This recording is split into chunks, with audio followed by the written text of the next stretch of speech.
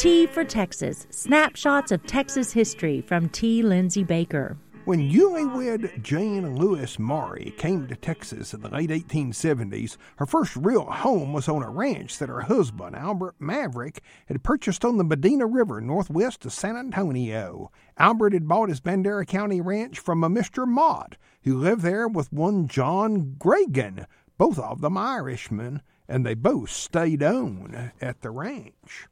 Being the lone female and feeling responsible for caring for her husband and the other men on the ranch, Ms. Maverick found herself nearly hopeless.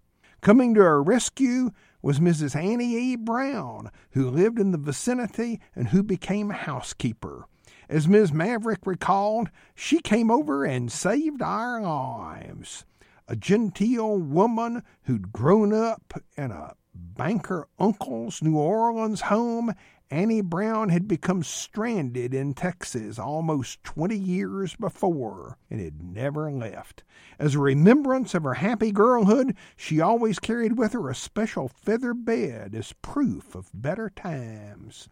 Alone on the Texas prairies, Annie Brown had the comfort of knowing, I carry my bed, and sewed up on the inside are little trophies of my youth. Even though keeping house on a remote Texas ranch, she always had part of her home sewed up in the feathers and ticking. T for Texas with T. Lindsay Baker is produced by KTRL Radio at Tarleton State University in Stephenville, Texas.